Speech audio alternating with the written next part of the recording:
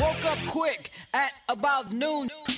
And welcome into the Wednesday, May 6th edition of the podcast with Damian Barling, presented by Vibe Health Bar. Thank you to all of those who have donated to their Help a Healthcare Worker, Help Our Healthcare Warriors. Thank you to all those who donated money, whether through the GoFundMe page or who have sent meals to our healthcare workers through the various delivery apps, Postmates, DoorDash, Grubhub, all of that fantastic stuff. You are absolutely making a difference, and we greatly appreciate it, just as I do. I'm so happy that you are here, so happy that you have downloaded, so happy that you have decided to allow me to be a part of your day, despite the fact this is a sports podcast and there's not a whole lot of sports going on, but there's always news to talk about, and we will do just that today. We'll start with the NBA as it relates kind of to what I was just saying. The NBA is moving forward with practice facilities in states with relaxing stay-at-home orders. They're moving forward with those facilities opening up on Friday. And I go back to what I said last week. It's fine if you want to go ahead and open up these training facilities. I understand the reasons why. I understand how many players have actually stayed in market versus going to other places. But it's creating this perception that the NBA is on its way to returning.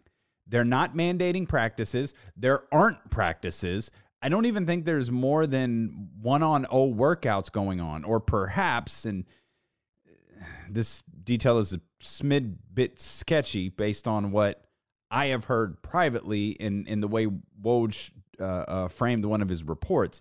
I think there can be 1-on-1 workouts as it pertains to coaches, like certain levels of coaches and players working out together.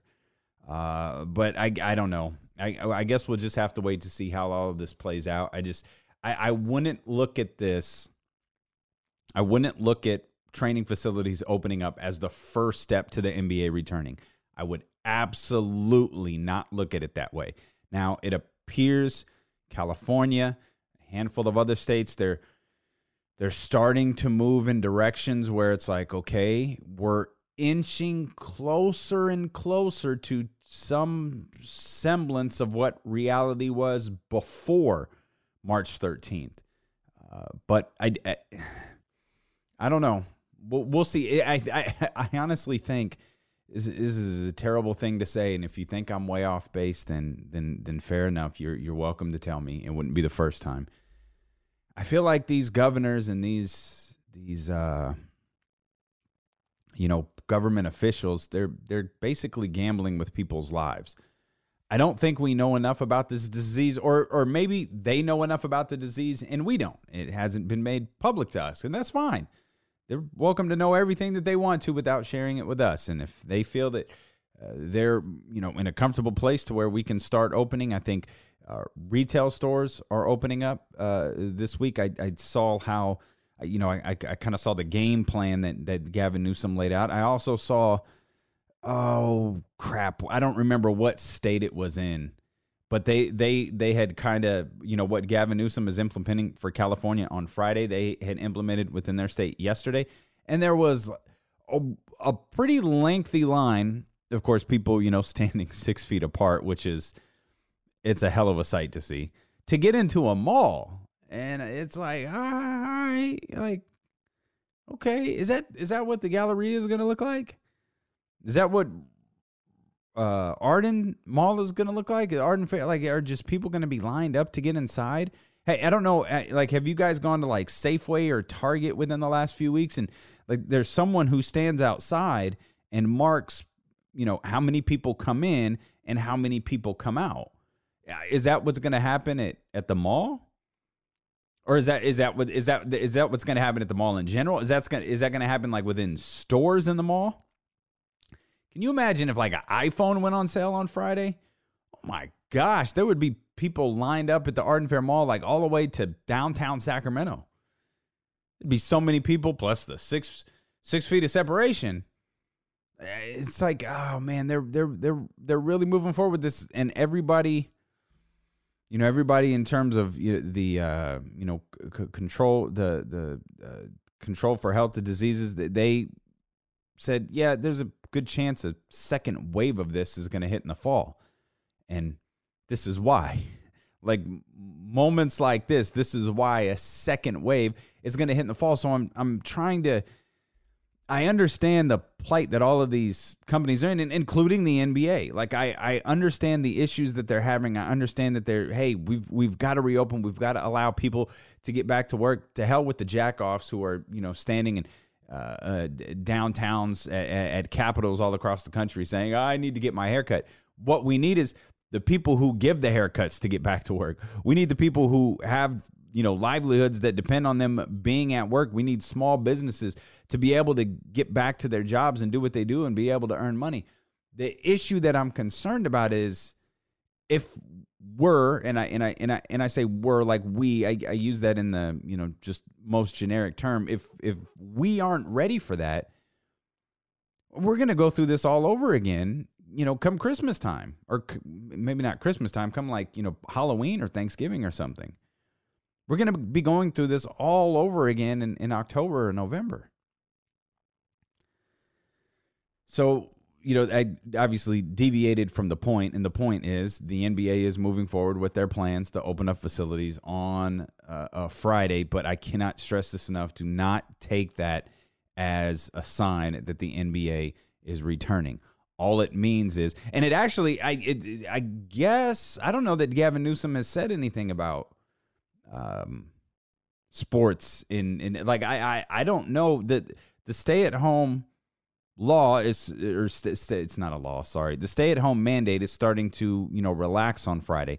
Does that mean, I don't know who's here. Like if De'Aaron is here or if Rashawn Holmes is here, I don't know if that means that they could go into the Golden One Center and work out. I assume it does. Because if you're going to open up retail space, I would think you'd be able to open up what is a private gym if the NBA allows them to. And the NBA, as we know, has allowed them to. It's just if, the Kings are going to do it, that means the Warriors have to be able to do it, though I don't think Steve Kerr wants anything to do with this because they're not, I don't imagine same is true for the Kings. I don't imagine the Kings or the Warriors are going to be playing moving forward, but the Kings were at least they were within striking distance. So just in case, if Adam Silver said, okay, we're going to play 5 regular season games, again, I don't think that's going to happen. The Kings can go into it with the mindset, well, we've got to win them and the Grizzlies got to lose them. All we could do, let's control our part. Let's get ready. Let's go win those games. Whereas the Warriors could win like 20 games and it wouldn't matter. Like they're not making the playoffs. But the Lakers and the Clippers, obviously, they're the top 2 teams in the Western Conference. They want to get back to work because if there is any hope for a season to return, those 2 teams are going to be at the top of the conversation. But it's not just, I don't know where Boston stands. Like Boston hasn't, California has, they've peaked. We have peaked and we have started to kind of head down the hill in terms of, flattening the curve and leveling things out. California has done that.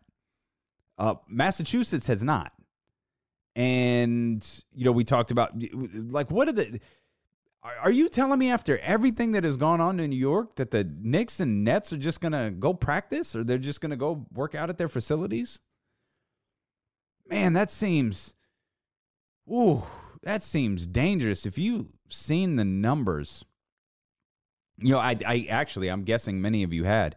If you saw that article that the Sacramento Bee put out, I think it was over the weekend that said Sacramento, is one of the best cities, best metropolitan cities, best metropolitan areas in terms of handling the coronavirus and the low impact that the coronavirus has had on us here. You saw that New York is at the top of that list, and they're at the top of that list by a massive, massive, massive margin. And most of the areas that are at the top of that list are areas in the Northeast. Providence was on the list. Boston, they were on the list. So there's, these are difficult waters for Adam Silver to navigate, and I feel like Adam Silver has been navigating all sorts of difficult waters since he became the commissioner of the NBA. But they did say yesterday, Mark Stein did report, as well as a number of other NBA reporters, that the plan moving forward is facilities with lax stay-at-home mandates They are going to open up their facilities on Friday. And so I assume, and again, it is just an assumption on my part based on what's going on in California, that the Kings, the Warriors, should the Warriors choose to, the Clippers and the Lakers will be involved in that as well. On a lighter note, you know I'm a sneakerhead. We talked about this, I think, on Monday. If you're a sneaker guy, even though we have nowhere to wear our dope sneakers to, there's a good set of releases coming up the week of the final episode of The Last Dance, which I think The Last Dance last episodes air May 17th. That week, there's some dope releases coming out. So if you don't have the sneakers app, go download it. If you're a shoe guy or if you're a shoe girl, you make sure you get your hands on that. And there are a whole lot of shoe people dipping their toe into the water after this past week's episode. The Jordan 1s are getting a lot of love, a little bit too much love on some of the resale apps. The shoes that Jordan was wearing, not the original 1985 shoes, but the retro versions that came out in 2015, those are reselling. They were reselling at last sale, which was Friday. The last time a pair of these Jordan 1s sold was Friday, so 2 days before the documentary aired, before that episode of the documentary aired. The highest sale at that time was $827.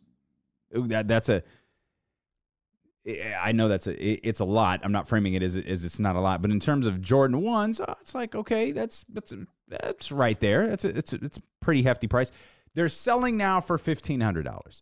They have sold regularly since Friday for that price. There's been a massive spike in Jordan 1s. Now, remember, these Jordan 1s are the same shoe that Jordan was talking about.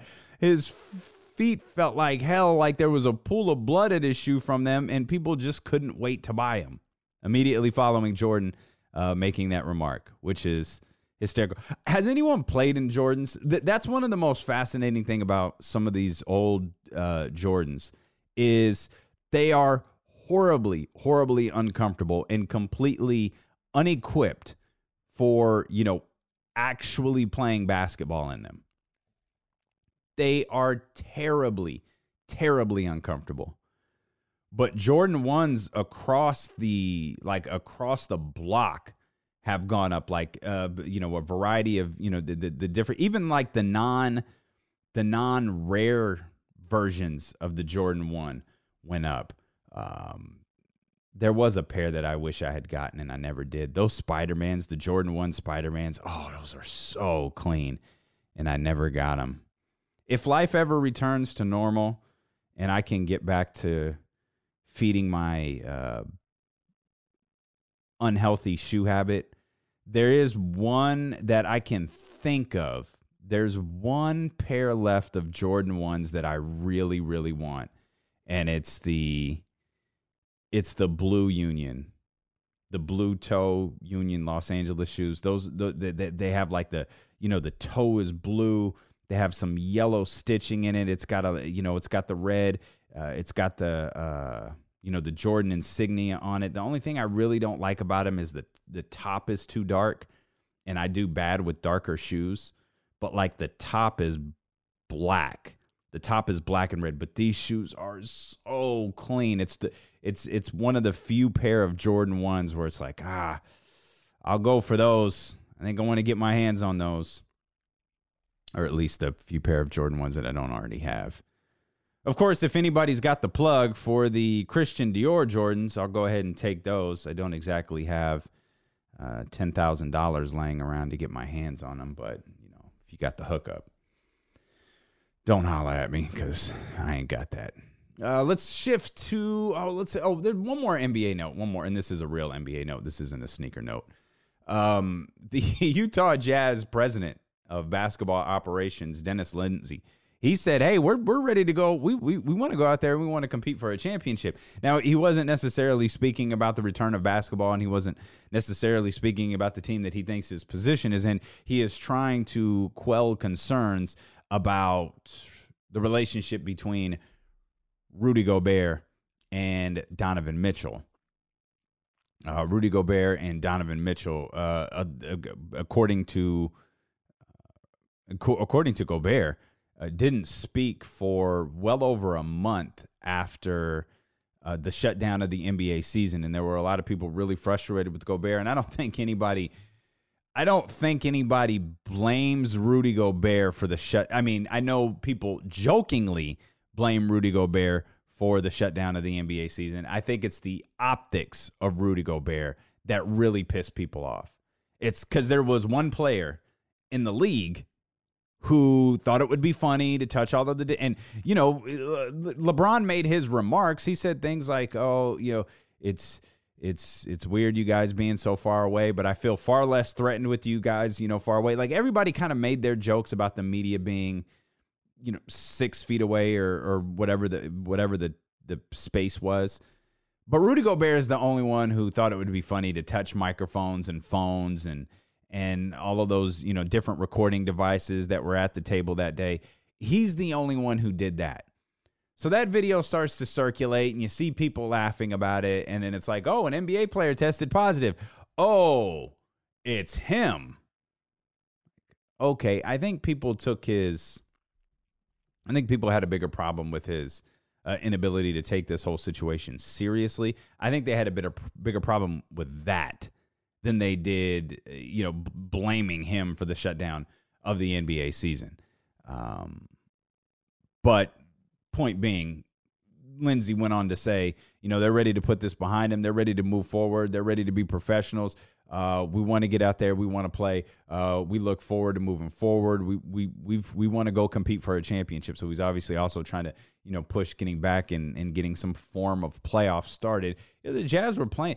I feel like the Jazz were, you know, up until that very loud noise they made on March 11th, I feel like the Jazz had a pretty good season, but relatively quiet. I mean, they were 41-23 on the season. Donovan Mitchell was playing really good. He was he had a real big bounce back after last year's season. And remember, not that he had a bad year last year. I thought he had a great rookie year.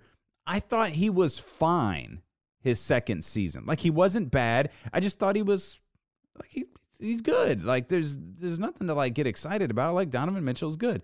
This year he's been really good, but it's been really quiet. And the partnership between Gobert and Mitchell and everything that the Utah Jazz have been doing had been relatively quiet leading in to March 11th. And maybe that's because of the noise that the Los Angeles Lakers make. Or maybe it's because of the noise that the Los Angeles Clippers make, or no matter where they are in the standings, the Houston Rockets seem to always make noise.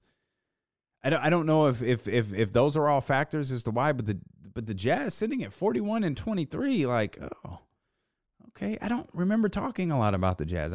Truthfully, I don't remember thinking very much about the Jazz other than, okay, they're in the mix, and we kind of expected them in the mix, and maybe part of that is because before the season started, everyone was, oh, the Utah Jazz. That was the NBA hot take. It wasn't going to be the Lakers. It wasn't going to be the Clippers. It was going to be the Utah Jazz that won the Western Conference. And it's like, all right, okay, we know you're smart, and we know the Jazz are good, but let's calm down. Let's not pretend like LeBron James on the Lakers doesn't matter. Let's not pretend like the partnership of LeBron James and Anthony Davis doesn't matter. Let's not pretend like Kawhi Leonard and Paul George just didn't team up so you can have your take on the Utah Jazz and how fundamentally sound they are. Quinn Snyder's a hell of a coach. No question. I mean, come on. Quinn Snyder's a great, great coach.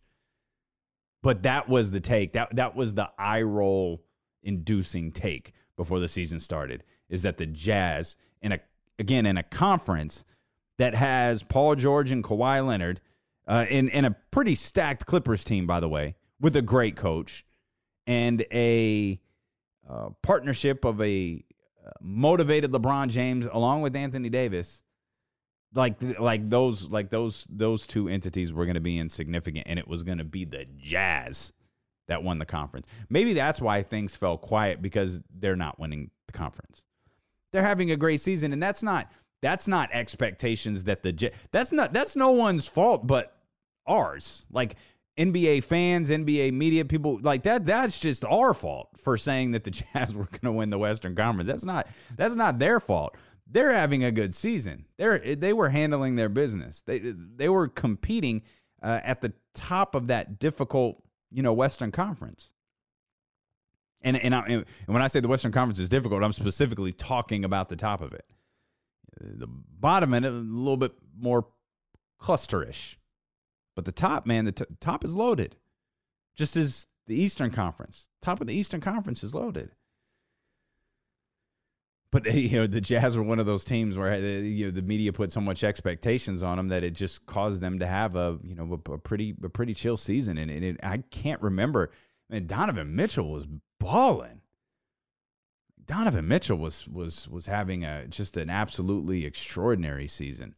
Let's shift to football. We'll talk about another guy who had a really good season last year and was rewarded with that in the offseason with trade conversations. That didn't go anywhere. And apparently now the Jacksonville Jaguars are ready to welcome back Leonard Fournette with open arms. I guess, for some reason, the Jacksonville Jaguars didn't pick up Leonard Fournette's fifth-year option. But they are going to go ahead and go forward, and they expect him to be, I guess, a big part of the offense in this upcoming season. If you recall, around draft time, we talked about Leonard Fournette because Leonard Fournette was one of those guys who was, he's probably going to be moved today. He's probably going to be moved over the course of this weekend. If he's not moved by this weekend, he'll probably be moved on Monday. He was never moved. The Jaguars were, and we inquired about this, and the Jaguars were never able to get an offer that moved them. And I think we talked about that leading into the draft is when you look around and you see what some of these NFL players are traded for, particularly around draft time, whether they go, very few players get traded for, a first round pick, but we start talking about, okay, could this guy get a third? Like that is a top tier guy if you get traded for a third round pick, or are we talking fourth or, what are we talking with Leonard Fournette? Are we talking like a fifth and sixth round pick, or are we talking about a combination of late round picks? I really didn't know what he could fetch on the market, particularly around draft time. And the answer to that has been given to us. Nothing. Doug Marrone said yesterday there were just some minor discussions with that, but nothing substantial throughout the draft or even prior to the draft. I think the mindset is that we're going to go forward with Leonard on the team. I had a good talk with him on Friday. All right. Sorry, that wasn't Doug Marrone. That was Jacksonville Jaguars general manager Dave Caldwell.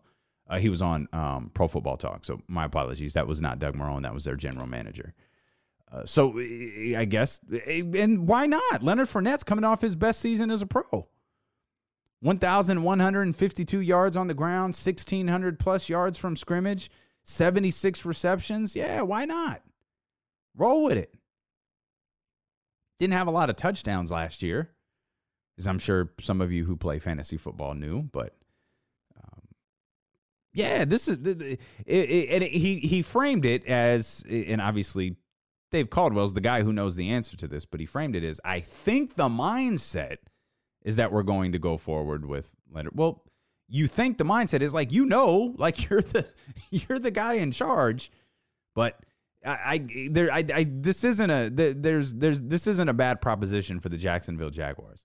If they can pull another season out of this, like this, out of Leonard Fournette, and you have him there with, I guess, Gardner Minshew, then yeah, okay. It's a no-lose situation for Jacksonville. Maybe not the best situation for Leonard Fournette, but it's not a bad situation for the Jacksonville Jaguars. Speaking of fantasy football, this name really stands out to me because I remember him being brought up as a name that we should really watch as it pertains to fantasy football, and he hasn't played much really since then. Quincy Enunwa, he's already been ruled out for the 2020 season. He played one game in the 2019 season because of a neck injury, and the New York Jets have already announced that, he's done. Like he's not going to be able to play this upcoming year either. Enunwa missed the 2017 season because of neck surgery. Then he re-injured his neck in 2019. The season in the middle, he was pretty damn good. Not like A1 marquee receiver good, but really good. And I hate saying this. I was playing fantasy football at the time. We had Nate Lundy on the show. He was a quality fantasy pickup at the time, and he was one of the names who was brought to us like, keep an eye on this kid. And I remember the weekend rolled around and Quincy Enunwa balled out, and it was like, okay. And then you start, that's one thing that fantasy football helped me do is it kind of directed my attention to players that maybe I wasn't necessarily paying attention to before. But this looks like a potentially rough ending for the young wide receiver. NFL games are going to be announced, or the NFL schedule is going to be announced. And before we dig into that, I want to remind you that the new Patreon account is live at patreon.com/Damian Barling. We have different subscription tiers and different perks. We have 3 exclusive Patreon podcasts, including The Rebirth of Be Conscious. A new episode is coming your way this month. We have a weekly wrestling podcast that's going to debut next Tuesday exclusively for Patreon users. It's going to cover the behind-the-scenes news. It's going to cover what's going on camera. There's going to be some big news coming out of the WWE over the course of the next couple of weeks. The WWE has got to figure something out as it pertains to their television tapings. They set an all-time ratings low with the show that they had on Monday. So we'll have our weekly wrestling podcast that is going to debut next Tuesday. We'll have exclusive Kings content for you. I'm going to be honest, that's a ways away. I have no idea when exactly that's going to return. That's not going to interfere with the Hoopball podcast. As a matter of fact, there's a Hoopball podcast that's going to be posted here this week as well. So there are all of those things exclusive to Patreon users. There's going to be there's going to be a video show each and every single week. That begins on Monday. So head over to patreon.com/Damian Barling, or go to DamianBarling.com and click the orange Patreon button in the upper left-hand corner. And if you want to join us over there on Patreon, it'd be a fantastic way to support the show here and get some pretty cool perks out of it as well. We've got some dope T-shirts being designed. We've got some really cool stuff on the way. So again, patreon.com/Damian Barling, or go to DamianBarling.com and click the orange Become a Patreon button. There are some pretty cool games on the schedule. We already know about them. We don't know when they're going to be played, but we know that they're going to be on the schedule. One of the ones that I think would have been the most fun, it's actually lost some of its luster, but the 49ers are going to play the New England Patriots. They're going to be in New England this year.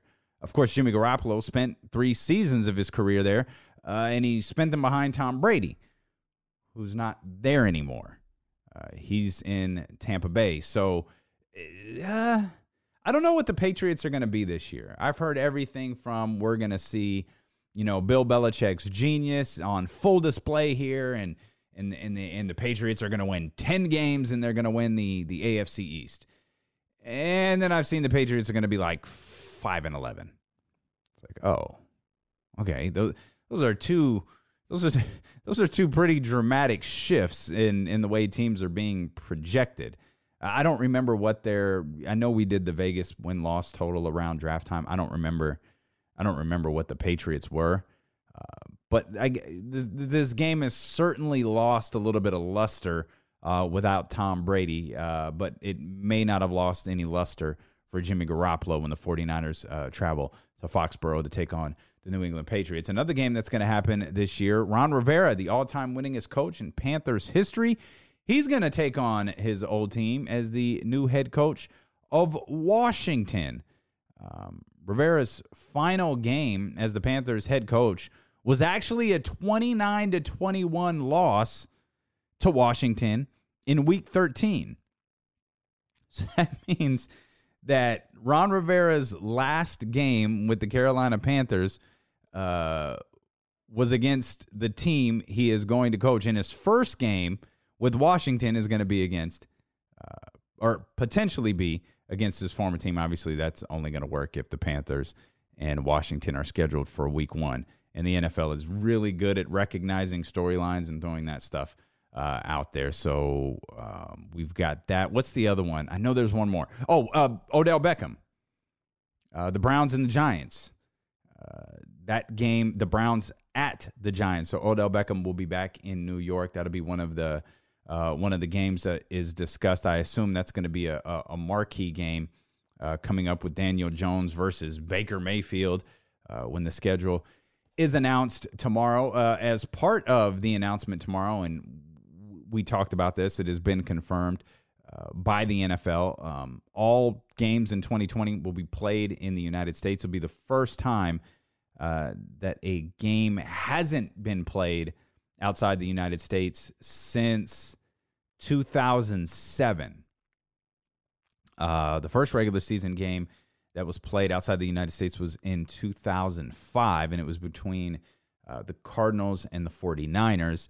And the league has done some sort of Mexico City or London game every year since 2007. So I'm sure the Jacksonville Jaguars are sad about this, and I'm being sarcastic. And I assume every team in the NFL is sad that they're not going to have the London/Mexico City game. And again, I am being incredibly sarcastic about this. I haven't gotten I saw the video of the SoFi Stadium video screen. That's nuts. That is 1,000% nuts. It's awesome, but it's freaking nuts. Is that stadium done? Like I saw the video thing was super dope to see, but I was what I didn't see is as it pertains to that picture is the stadium done? I assume it's going to be done in time, because if it wasn't, I would think here, what are we in May? There would be a sense of concern, like legitimate concern about, okay, whether the SoFi Stadium is going to be able to open or not. And I'm guessing the Las Vegas Stadium it's ready to go as well. It looked from the outside, it looked like it was in great shape at draft time. They kept showing the exterior shot of it, but I'm not sure if that stadium is 100% ready to go, and how much more time each of those two stadiums need to get done. But that's been something I was thinking about over I know that's not the first time that we've discussed that either. What else do we got? I don't know why I keep saying that's like the worst transition in radio / podcasting. What am I going to talk about next? What do I have here? 30 for 30s. The Last Dance is setting to wrap up on Sunday, May 17th. We talked about that earlier. The 30 for 30 franchise, ESPN, they have announced that 3 more 30 for 30s are on the way, and they have all been moved up. Moving up The Last Dance was kind of the biggest piece of the pie, and getting this out there for consumption by the sports world. And so the producers of these 3 documentaries, they have moved up all of their documentaries as well. They have moved up, finalizing production on them, and we're going to be ready to go. And these all look like really, really good ones. I guess there's a 2-part documentary on Lance Armstrong. Now, I'm interested, but I also know if this is like an honest look at if I don't know if Lance is involved in this. I can't see anything in the description here as to whether Lance Armstrong is involved in this. It looks like he is, because it talks about he is raw interviews and personal perspectives. Okay. So he's involved in it. Yeah, here's a news flash to everybody who's not familiar. Lance Armstrong's full of shit. So, like, if he's honest, cool. I'm interested. He's lied his way through autobiographies before. If this is just a real look at Lance Armstrong, yeah, I'm curious. I'll check it out. There's a documentary coming up on Bruce Lee. I know that that'll make our friend Doug Christie very happy. I'm not the biggest Bruce Lee guy. He's fascinating. I think that what this one's called Be Water. he's a fascinating figure for sure. Again, interested, not like moved, but I'm interested. And I think this might be one of those things where, like, yeah, I'm curious about Bruce Lee. Like, I'm curious. And then you come out of the documentary and you're like a huge fan of Bruce Lee. I get the intrigue by him. I was just never, like, I didn't watch, I think I've seen maybe like one Bruce Lee movie, and I think I saw it on accident, and I don't even think I saw the thing in its entirety. And I'm pretty sure I stopped because I was like, wait, is that Kareem Abdul-Jabbar right there? I can't really remember how I stumbled across Bruce Lee, but I know him more as like the motivational figure, and, you know, certainly he's someone that, you know, in the fitness world, when you're reading like fitness magazines, you always see Bruce Lee and his dedication to fitness. That's kind of like more of what I know about him. I know a little less about his martial arts background and his transition to Hollywood and those types of different things. So curiosity, you know, curious for sure. And then the final documentary that has been moved up, the final 30 for 30, is a documentary on Mark McGwire and Sammy Sosa and that famous home run battle in 1998. Here is the description of that 30 for 30. Long Gone Summer, an official selection of the 2020 Tribeca Film Festival, chronicles Mark McGwire and Sammy Sosa's storied 1998 home run chase following the 1994 Major League Baseball strike. For the first time, both men discuss that summer at length, including its lasting legacy and undeniable complications. So the only part about that documentary that matters is the undeniable complications part. Sammy Sosa has not, to the best of my knowledge, hasn't publicly acknowledged he cheated. He hasn't publicly acknowledged he used steroids. Mark McGwire has. And I don't know. Is this going to be one of those moments like the Sammy Sosa, like, does he know how to speak English in this documentary, or do we need a translator there for him? Because I think Sammy likes to pick and choose when he can speak English. So that'll be, you know, a fascinating factor here is I'm not going to pretend like what Sammy Sosa looks like in these interviews isn't going to be a fascinating part of this documentary as well. But to me, the documentary has to begin and end with, okay, what you're about to see is 100% fiction. I think that's how you have to frame it that way. Okay, what you're about to see really happened, but it's not exactly real. Because if there are people who still want to say that Henry Aaron, and I'm fine with this, if you want to say that Hank Aaron is the all-time home run king, go ahead, go on about your business. If you want to try to erase Barry Bonds from baseball history, you can, but there are a whole lot of other names that you have to erase along the way. And not only do you have to erase the names you know, you better do a whole lot of digging and realize there's probably some names you're going to have to erase that you don't know.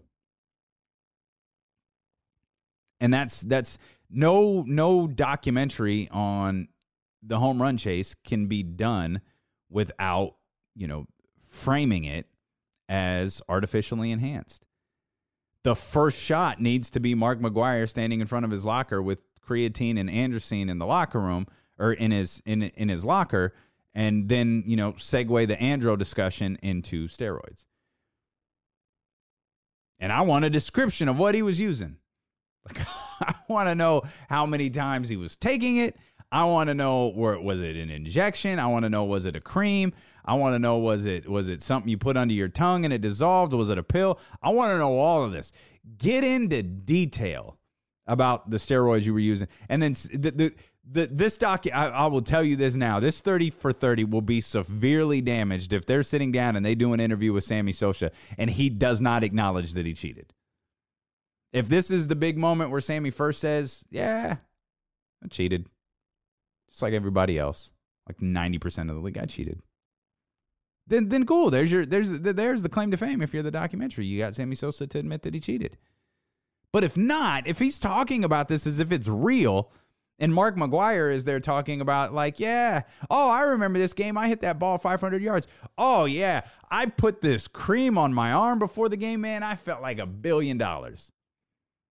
I was lifting weights every day. I was lifting every day. I was taking this stuff. I was recovering at a rate that I wasn't even able to do when I was 20.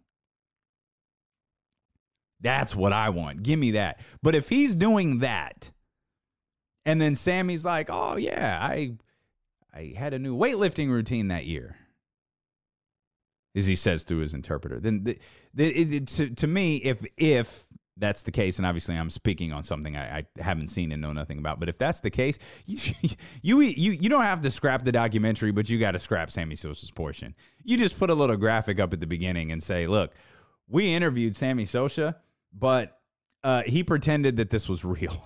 So we just decided he wouldn't acknowledge that he cheated, so we just decided to cut this whole thing out.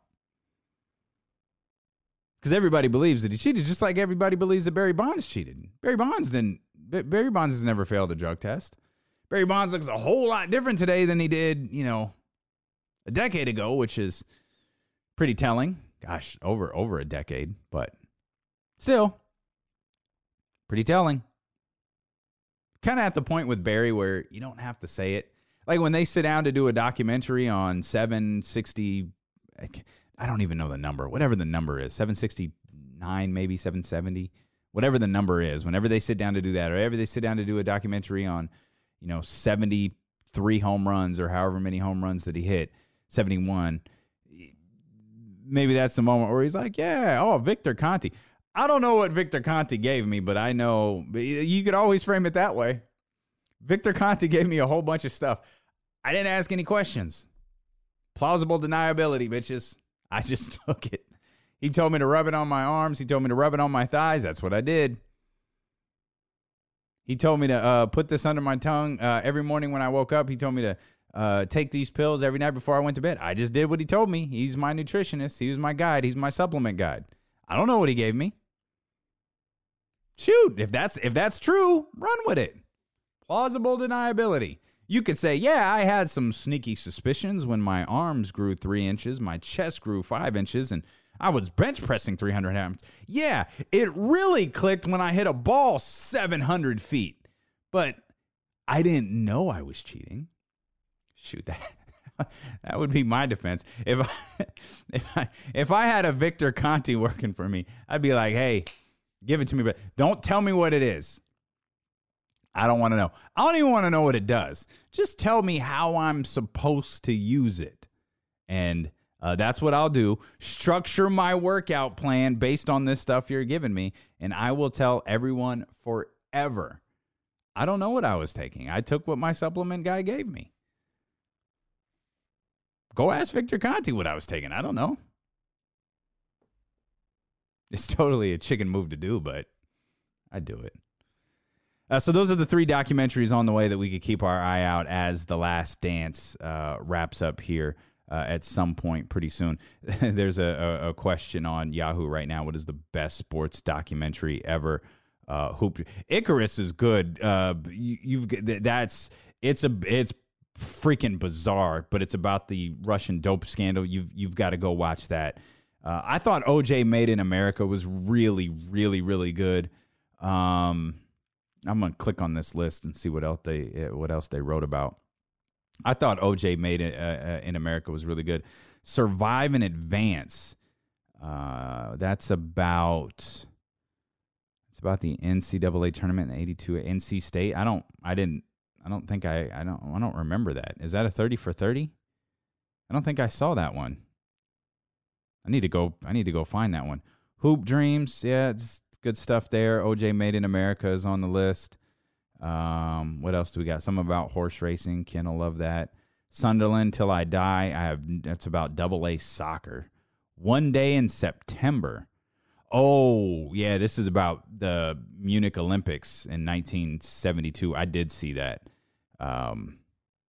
When We Were Kings. I think When We Were Kings is When We Were Kings is good. The difficult thing about Muhammad Ali movies and documentaries, and this was my gripe. This was my only gripe with Ali because I love the movie. I love the way that Will Smith. I'm still aggravated that Will Smith didn't win the Academy Award for that, but Jamie Foxx wins it the next year for essentially doing the same exact thing Will Smith did the year before. It's just Jamie Foxx did it with Ray Charles. Will Smith did it with Muhammad Ali. My issue with When We Were Kings is all of these things that cover Muhammad Ali cover the same exact time period. They cover, the war. They cover the fight against George Foreman. And it like, I feel like I have seen all of the same stuff over and over and over again. Icarus is on this list. You definitely gotta go see that. So those are all of the ones that made the list. I was looking at, and I'm sure this is just great timing on the WWE's part, the Undertaker series, the little mini-series that they did. It's a 5-part mini-series. I don't think it's 2 hours each episode. I don't know that for sure, but I don't think it's a 10-hour documentary. But it is a 5-part mini-series, and it begins on Monday. So if you have the WWE, sorry, it doesn't begin on Monday. It begins on Sunday. It begins this weekend. If you have the WWE network, that might be the most worthwhile thing that they've put on their network in a long time. Like I'm anxious to see that because it's, the Undertaker kind of being a human, which I don't think we really saw until they wanted to launch the Stone Cold Broken Skull sessions, the kind of the redo of his podcast, the redo of his interview segments that they had been putting on the network for a while. They use that as the big launching point of, okay, here's the Undertaker, but it's not the Undertaker. It's not the guy in character. You're gonna see the the Texas boy with his Longhorn shirt on, and you're gonna see all of that stuff really for the first time on our network. So here's what we've got. And I get you want to launch the new Stone Cold series with a bang, and that's certainly a good way to do it. But man, in retrospect, it might have been better to hold that interview off here until we get to the launching of this documentary. And I'm anxious to see this. I was watching the trailer, and I swear, I think it's the first time that I saw the clip from the Saudi Arabia match where Goldberg dropped Undertaker on his head. I knew they had a series of really botched moves. I know that match was an absolute disaster from beginning to end, but I don't think I had ever seen that part where Goldberg nearly killed the Undertaker trying to jackhammer him. I'd never seen that.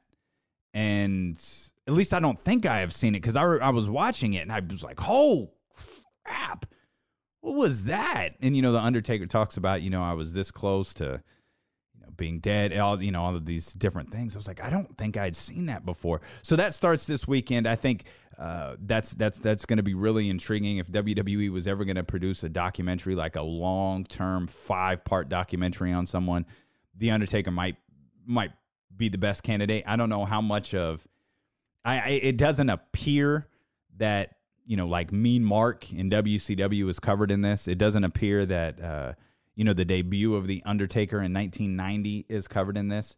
It seems like it's more centered on a specific time frame. Now, I don't know if this is like the 97, 98 part of The Last Dance where, the main story is what's going on right now. The main story is what's, leading into his match with Roman Reigns and the repeated matches that he had or segments that he had at WrestleMania following.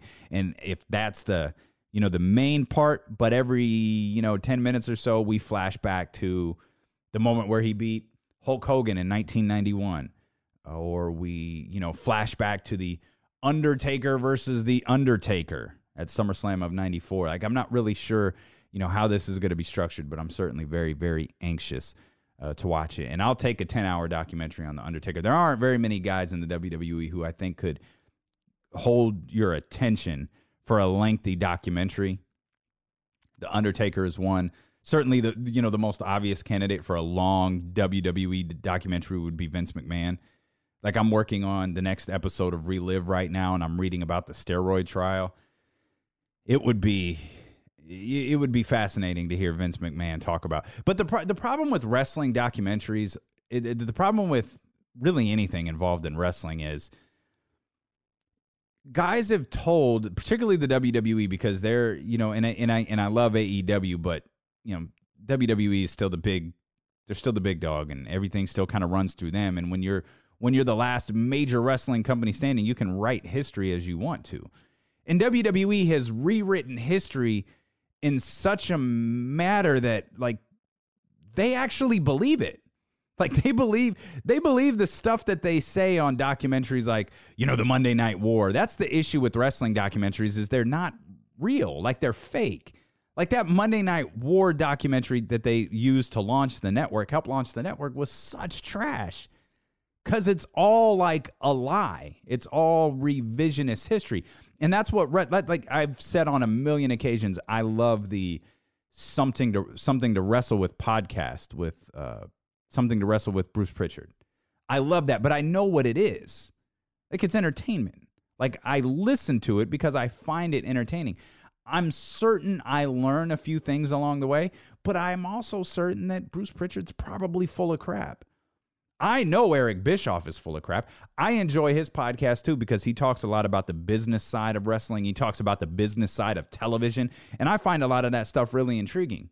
But when, like, the second episode of your podcast is about WCW acquiring Bret Hart, and you make the remark that you didn't attempt to sign him in 1996, when you say that, well, we didn't even offer him a contract in 1996, and Conrad Thompson, is like, wait, what?